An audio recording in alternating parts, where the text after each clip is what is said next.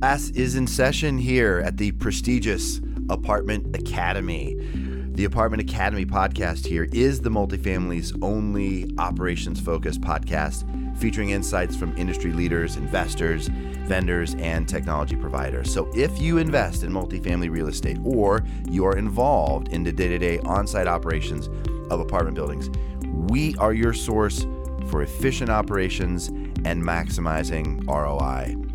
Today's podcast was actually going to be part one of two because we had a great discussion with Professor Brent Williams over at the Multifamily Insiders, and we love if you don't on a regular basis visit either Multifamily Insiders or the Multifamily Share Space on Facebook. You do not have your finger on the pulse of what people are talking about in this industry, and we are lucky enough to have Brent bring a little slice of that to the Academy here and talk about some of the things that are most important. So part one is talking about how there really is a staffing crunch in the industry generally, but first of all, when we talked about maintenance and how you just have to learn to do more with less, probably, and what strategies are behind that. And there's some great suggestions that came out of that. So here is Professor Williams. Oh, well, Professor Williams, thank you for coming and returning to the Apartment Academy here.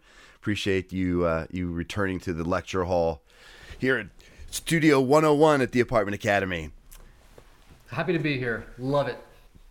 I think Brent, a lot of people, at least I hope, a lot of people know who you are at this point because your Multifamily Insiders platform has tremendous reach and a lot of participants, a lot of people visiting the website. But for those that aren't familiar with your background and some of the things that you guys are up to right there over at MFI, why don't you just give us just a minute on what it is that you guys do, your background, how you got in the industry, how did you join this crazy train, and then we can talk about some of the stuff we want to chat about.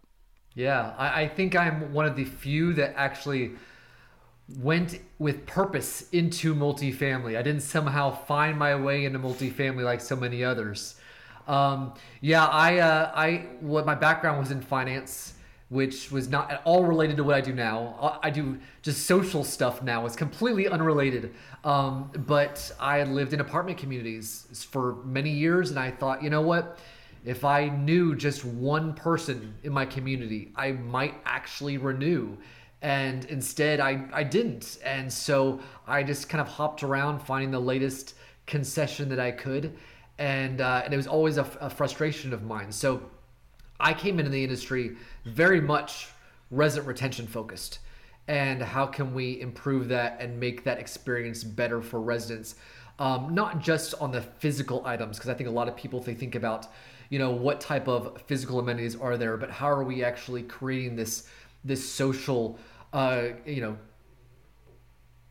platform within a physical space of an apartment community? How do we get people to actually talk to each other and get to know each other and that sort of thing? So I got in the space actually creating a social network specifically for apartment communities themselves so that residents could talk to each other, and found out after I jumped headfirst that a lot of the property management companies had no interest in having the residents talk to each other. This was, of course, back when MySpace was still big. So there was still a lot of question marks about how social media, social networking actually fit into people's lives. So kind of changed tacks and decided, well, there wasn't, as I was getting in the industry, I was new and I was trying to find out information. Well, how do communities work? How does that process work? And I couldn't find anything online, really. There was one little forum that I found, but that's about it. So I thought, well, why don't we have a social network for the industry so that people can come on there and they could kind of crowdsource knowledge on how to run properties the best way they can. And the idea was then to also then showcase what social networking was like to the industry, so that we could then go back to our original idea and bring social networking to the apartment communities themselves. But we never went back because the social network for the industry itself just took off. And so I never looked back. It's been great ever since. I have the best job in the industry because all I have to do really is find interesting people, interesting ideas, and put a spotlight on those things. And I let people shine, and I just sit back and just show everybody else how amazing these people are. And it's a great way for people to share their ideas, their knowledge, both best practices and also forward-looking, what's happening, what's coming in the industry. And that's always a lot of fun too. So it's all about people just connecting and making themselves and their jobs better. Yeah, and you have a number of great forums for that. You have, there's an active dialogue discussion that happens on the website. You've got a number of people posting blog posts on a regular basis. An amazing amount of content comes from there. But one of the most, for me, one of the most compelling components of the program and what you guys have assembled is your Webinar Wednesday series. I've been listening to those for over a year now. I've been participating in those, and there's so much amazing information that's shared there, and as well on the other forums that we thought, well, maybe we could bring some of those highlights, some of the things that of all the information that's shared through Multifamily Insiders, let's bring some of the more interesting things here to the Academy and reinforce, dive a little deeper, perhaps talk to the operations side of the house about the implications of some of these things that you guys are discussing. And one of them that came up was from a gentleman from Plus One Consulting who was talking about how the work for a number of reasons, aging, the great resignation, for a number of reasons, the multifamily industry is really losing people, especially on the maintenance side of the house. And one of the things that we're wrestling with is how to replace them, but maybe they're not. It's not something we're going to be able to easily. It's not a resource we can easily replenish, and maybe we have to do more with less. We have to be more efficient on the maintenance side of things. And it was a really interesting discussion. So let's talk a little about that today. Frame that problem for us that Mark described. Yeah, we were really lucky to have Mark Kokro join us, and he was talking about how to get maintenance done when you're short-staffed. And I believe he said 75% of companies right now are short-staffed in terms of maintenance, and that's just an astounding figure. And so it's affecting everybody in the industry at this point. And so he was saying how that people are aging out of the industry mainly because maintenance is very, very labor intensive. And so it's difficult, as we all get up there in years, to then crawl, beneath sinks and just get into the spots that it's really difficult for maintenance to get into, that we're seeing an accelerated rate of retiring between that 50 and 55-year-old mark.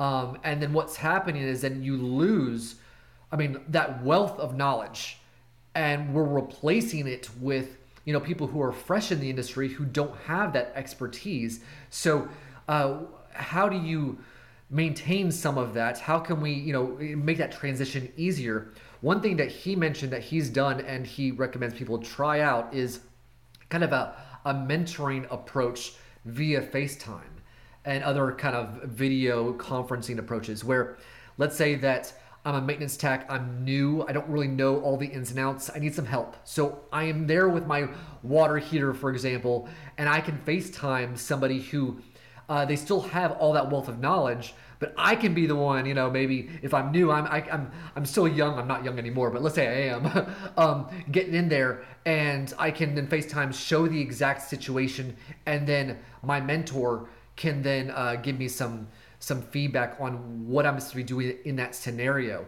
So it's a way to then kind of maintain that relationship with our amazing maintenance professionals who have such a great wealth of knowledge, and not let them just kind of disappear, and with it all that institutional brain knowledge. Right. That's an innovative approach. There's a number of things like that what I think we should touch on today. But I want to kind of rewind a little bit and talk about kind of the core problem, because there are maintenance people in the world, right? There are craftsmen and people that are in the vocational trades, And the problem, I think, one of them for the multifamily industry is that in let's call it private practice or in other trade organizations, they generally can make more money. The apartment multifamily industry has always been challenged with providing wages that are competitive outside of this industry, and part of that reason is driven by the fact that there you can only squeeze so much out of a rental income budget before before NOI is impacted, and now you have an investment that's frankly not performing. So there's always this tension, especially in a scenario where you have a third party management company who's working for an owner who's not self-managing. There's always this tension between what can we pay in order to attract experienced, enthusiastic, engaged individuals, as opposed to, well, how much can we afford before our net cash flow, our cash on cash returns are started to be impacted. And that's always been a problem, and now it's been exacerbated by the fact that I think people have easier choice. If they don't want to work in the apartment industry, it's easier than ever for them to find other work. Would you agree with that? Was there another component of all of this that came up during that webinar? Yeah, no, I absolutely agree. He said that I think maintenance is paid on average 20% less than competitive industries that they could go to. So we're definitely running behind that in that aspect. There's also elements of there's things that we can do to make their experience better. We had a poll. I was talking with Adrian Danila a while back, and it was a poll about, are you paying premiums for people being on call? Are you paying premiums for actually coming out on call? So it's you have to be with your phone next to you. Are we paying a premium for that? And I think that, again, it comes down to pay and whether that budget can afford that. But there's so many different levels of we're not addressing the challenges. I mean, it is challenging to be on call and maybe get a call at 2:00 in the morning. How can we make that a better experience for our maintenance technicians, both pay and not paid? Yeah, well, yeah. And when that call comes at 2 a.m, the person you go to meet at that hour is never happy. Like, you are about to have a bad experience, and we don't compensate for that either. Really, I don't feel like we justly compensate for the emotional component of having to deal with people who are upset because something is broken, it's not working right, or they're locked out, and these folks, these individuals, are on the front lines of those discussions. If they don't react with complete decorum, or if they don't react in a calm manner to what can be a very adversarial engagement, well, then the company looks bad, the company's in trouble, and then they get in more trouble, and it's difficult on all kinds of fronts. Making the experience, I think what you led with saying is, we don't make the experience for them as pleasant as it could be to help retain them. That's part of it too. So pay is part, and then what we can do to just improve the daily lives of maintenance workers. Yeah. So let me kind of cite what he said as far as he said maintenance is overwhelmed and overstressed. Here are 3 changes that he recommends. The very first thing he says, work environment specifically. He said that specifically the word respect comes up a lot in his discussions with the maintenance teams. And right there, I mean, as we talk today, there's actually going to be some really interesting overlaps between the question of pay and the question of intangibles, and how I would say that we are definitely not paying team members in multifamily enough relative to their peers. However, we're seeing that there's a lot of other things that are impacting people's, quality of, appreciation of multifamily well beyond pay. And so, respect, if that keeps coming up, I mean, I think that there still is a major issue of how the maintenance teams are viewed relative to maybe their on-site office counterparts, and how are they seen on an equal footing. I think there's a lot of companies who still struggle in that respect on how to show respect to their maintenance teams in the value that they're bringing to the community every day. Yeah. The respect, they don't feel the respect from their colleagues. I was talking about residents, which is also a problem. But yeah, if they don't feel the same level of respect from their colleagues on site, that's worse in some ways, because they really have earned it. We see it on the training side a lot, where, and now this is just my little world of training, but we see companies who will pay to have their office team members, on-site office team members, take a course and actually set aside time to take that course. And with maintenance, we're seeing not nearly as many companies to give them that time, figure out how can you make it so that, now granted, on maintenance, you never know what's going to come up, and there are maintenance emergencies that do pop up on a regular basis. But I feel like there's a lot of companies who still don't think about a strategy of how are we going to train them. And training is a form of respect. It's showing that we care enough about you to increase your skill sets. And so by not kind of putting out that effort is sending a signal to the maintenance teams that just do your job. We're not going to, amplify the skill sets that you have. Where does a career path go? Like one thing that people need to sort of feel like, there's a home for me here. I'm dedicated. I'm committed to this company. Is they need to see some vision for where they can go, and if you look at the industry, like sort of middle management, upper management, even, you don't see a lot of maintenance folks that have ascended to certainly not regional managers, but not even property managers, right? So once you're a service manager on site, unless you're with a large company who has like senior directors of maintenance and whatever, and there's, that's maybe the top 50 multifamily companies, there's really not a whole lot of places you can go after you're the senior, technician there. Yeah, that's I would say maybe a lack of creativity on the part of our industry of how to provide a path going forward. That's one thing Mark said, was that, a lot of people reflect and say, am I just going to be working the same property for 20 years, same job, same property? And is that really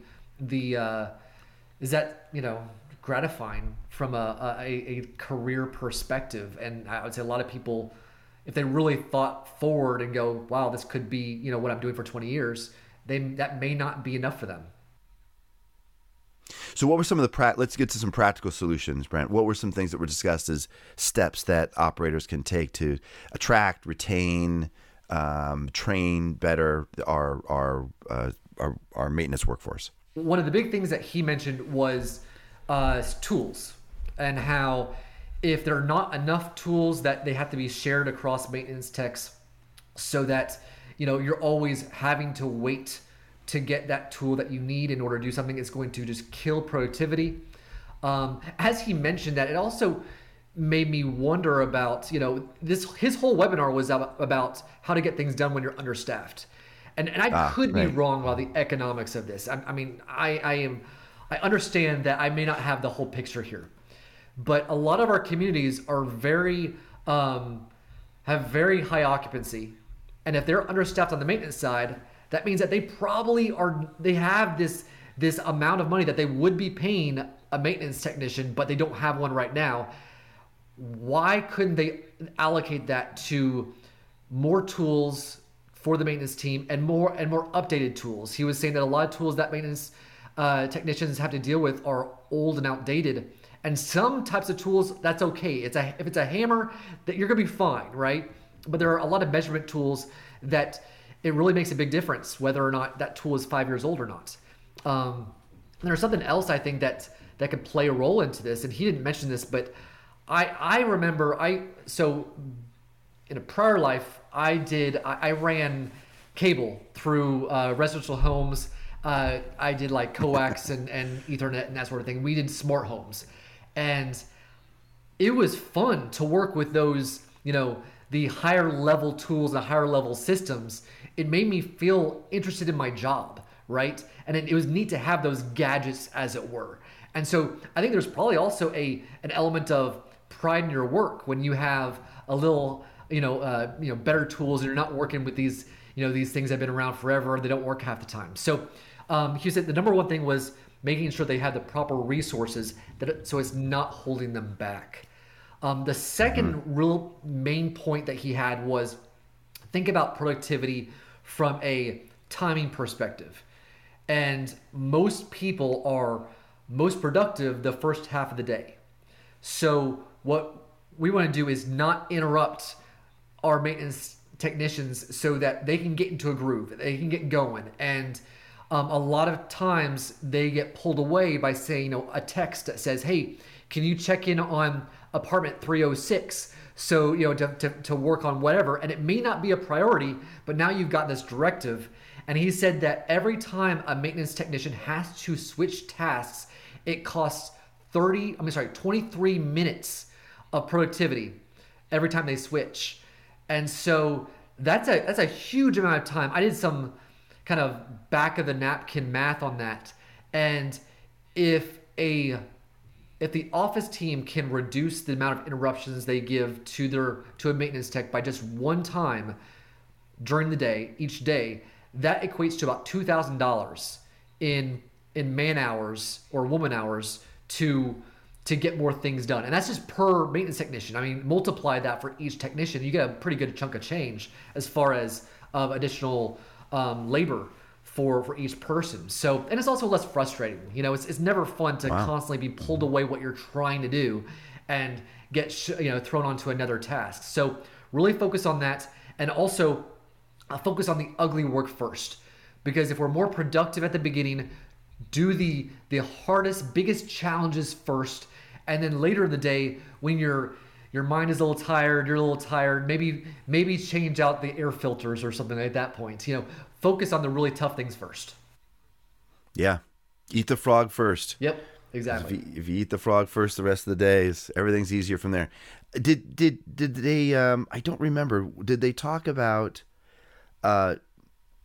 where technology might play a role to help? Because trying to keep people on task, trying to prioritize things for people, trying to communicate, what's urgent and what can we, that is all sometimes difficult to do on the fly. Did he mention all technology or anything that could help on that front? I don't recall offhand, but that's absolutely true. The more a system can be in place where they know exactly where they need to go next, they know exactly what's on their schedule. They don't have to make as many runs back to the shop because it's not scheduled out in a very efficient way. That's all part and parcel to that increased productivity. Yeah.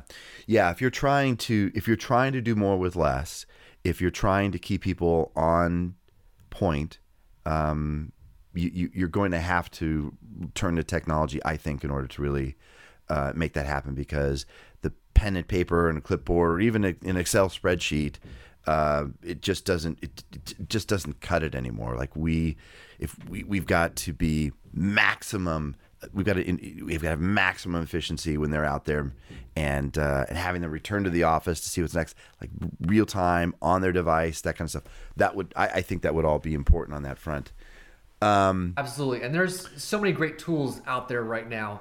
I'm sure Leonardo 24/7 can help in a lot of those functions. So people need to look into what's available out there, and I think it's a lot of people just don't realize all the different options available to them. Yeah. Certainly, Leonardo would be perfect for that sort of thing. Anything else on the front that on the doing more with less that came out during that you want to share? I think he had a ton of great takeaways. I'm sure I have missed plenty in there. I just put some of the top ones I could think of. But yeah, if anybody wants to check out the whole session and really get some deep dive into what he was talking about, they can still access it on Multifamily Insiders. I believe if they go to multifamilyinsiders.com/ short-staffed, I think it is. They can go and get a direct link to Mark's event. Awesome. Well, we spent a lot of time with that. Brendan, I want to talk about something else, but let's take a break. We'll do that. How we'll do that in a second session. Sure, that sounds great to me. Okay, awesome. So that's a break here for us. We're going to stop with part 1 of Brent's lecture here at the Stately Apartment Academy. Take a break, go back to your homes, study up, review your notes, and come back for part 2. Which we'll post here as well. If you enjoy these podcasts here at the Apartment Academy and you feel like your management company could use a little advice from some of the professors here, then go to our website, apartmentacademy.com, and click Help Me. We'll send you a questionnaire and provide individualized responses to your answers at no charge that I guarantee will offer you insights on ways you can immediately improve apartment operations. Until next time, I am the Dean of the Apartment Academy, Daniel Cunningham, bidding you farewell, and my office hours are posted.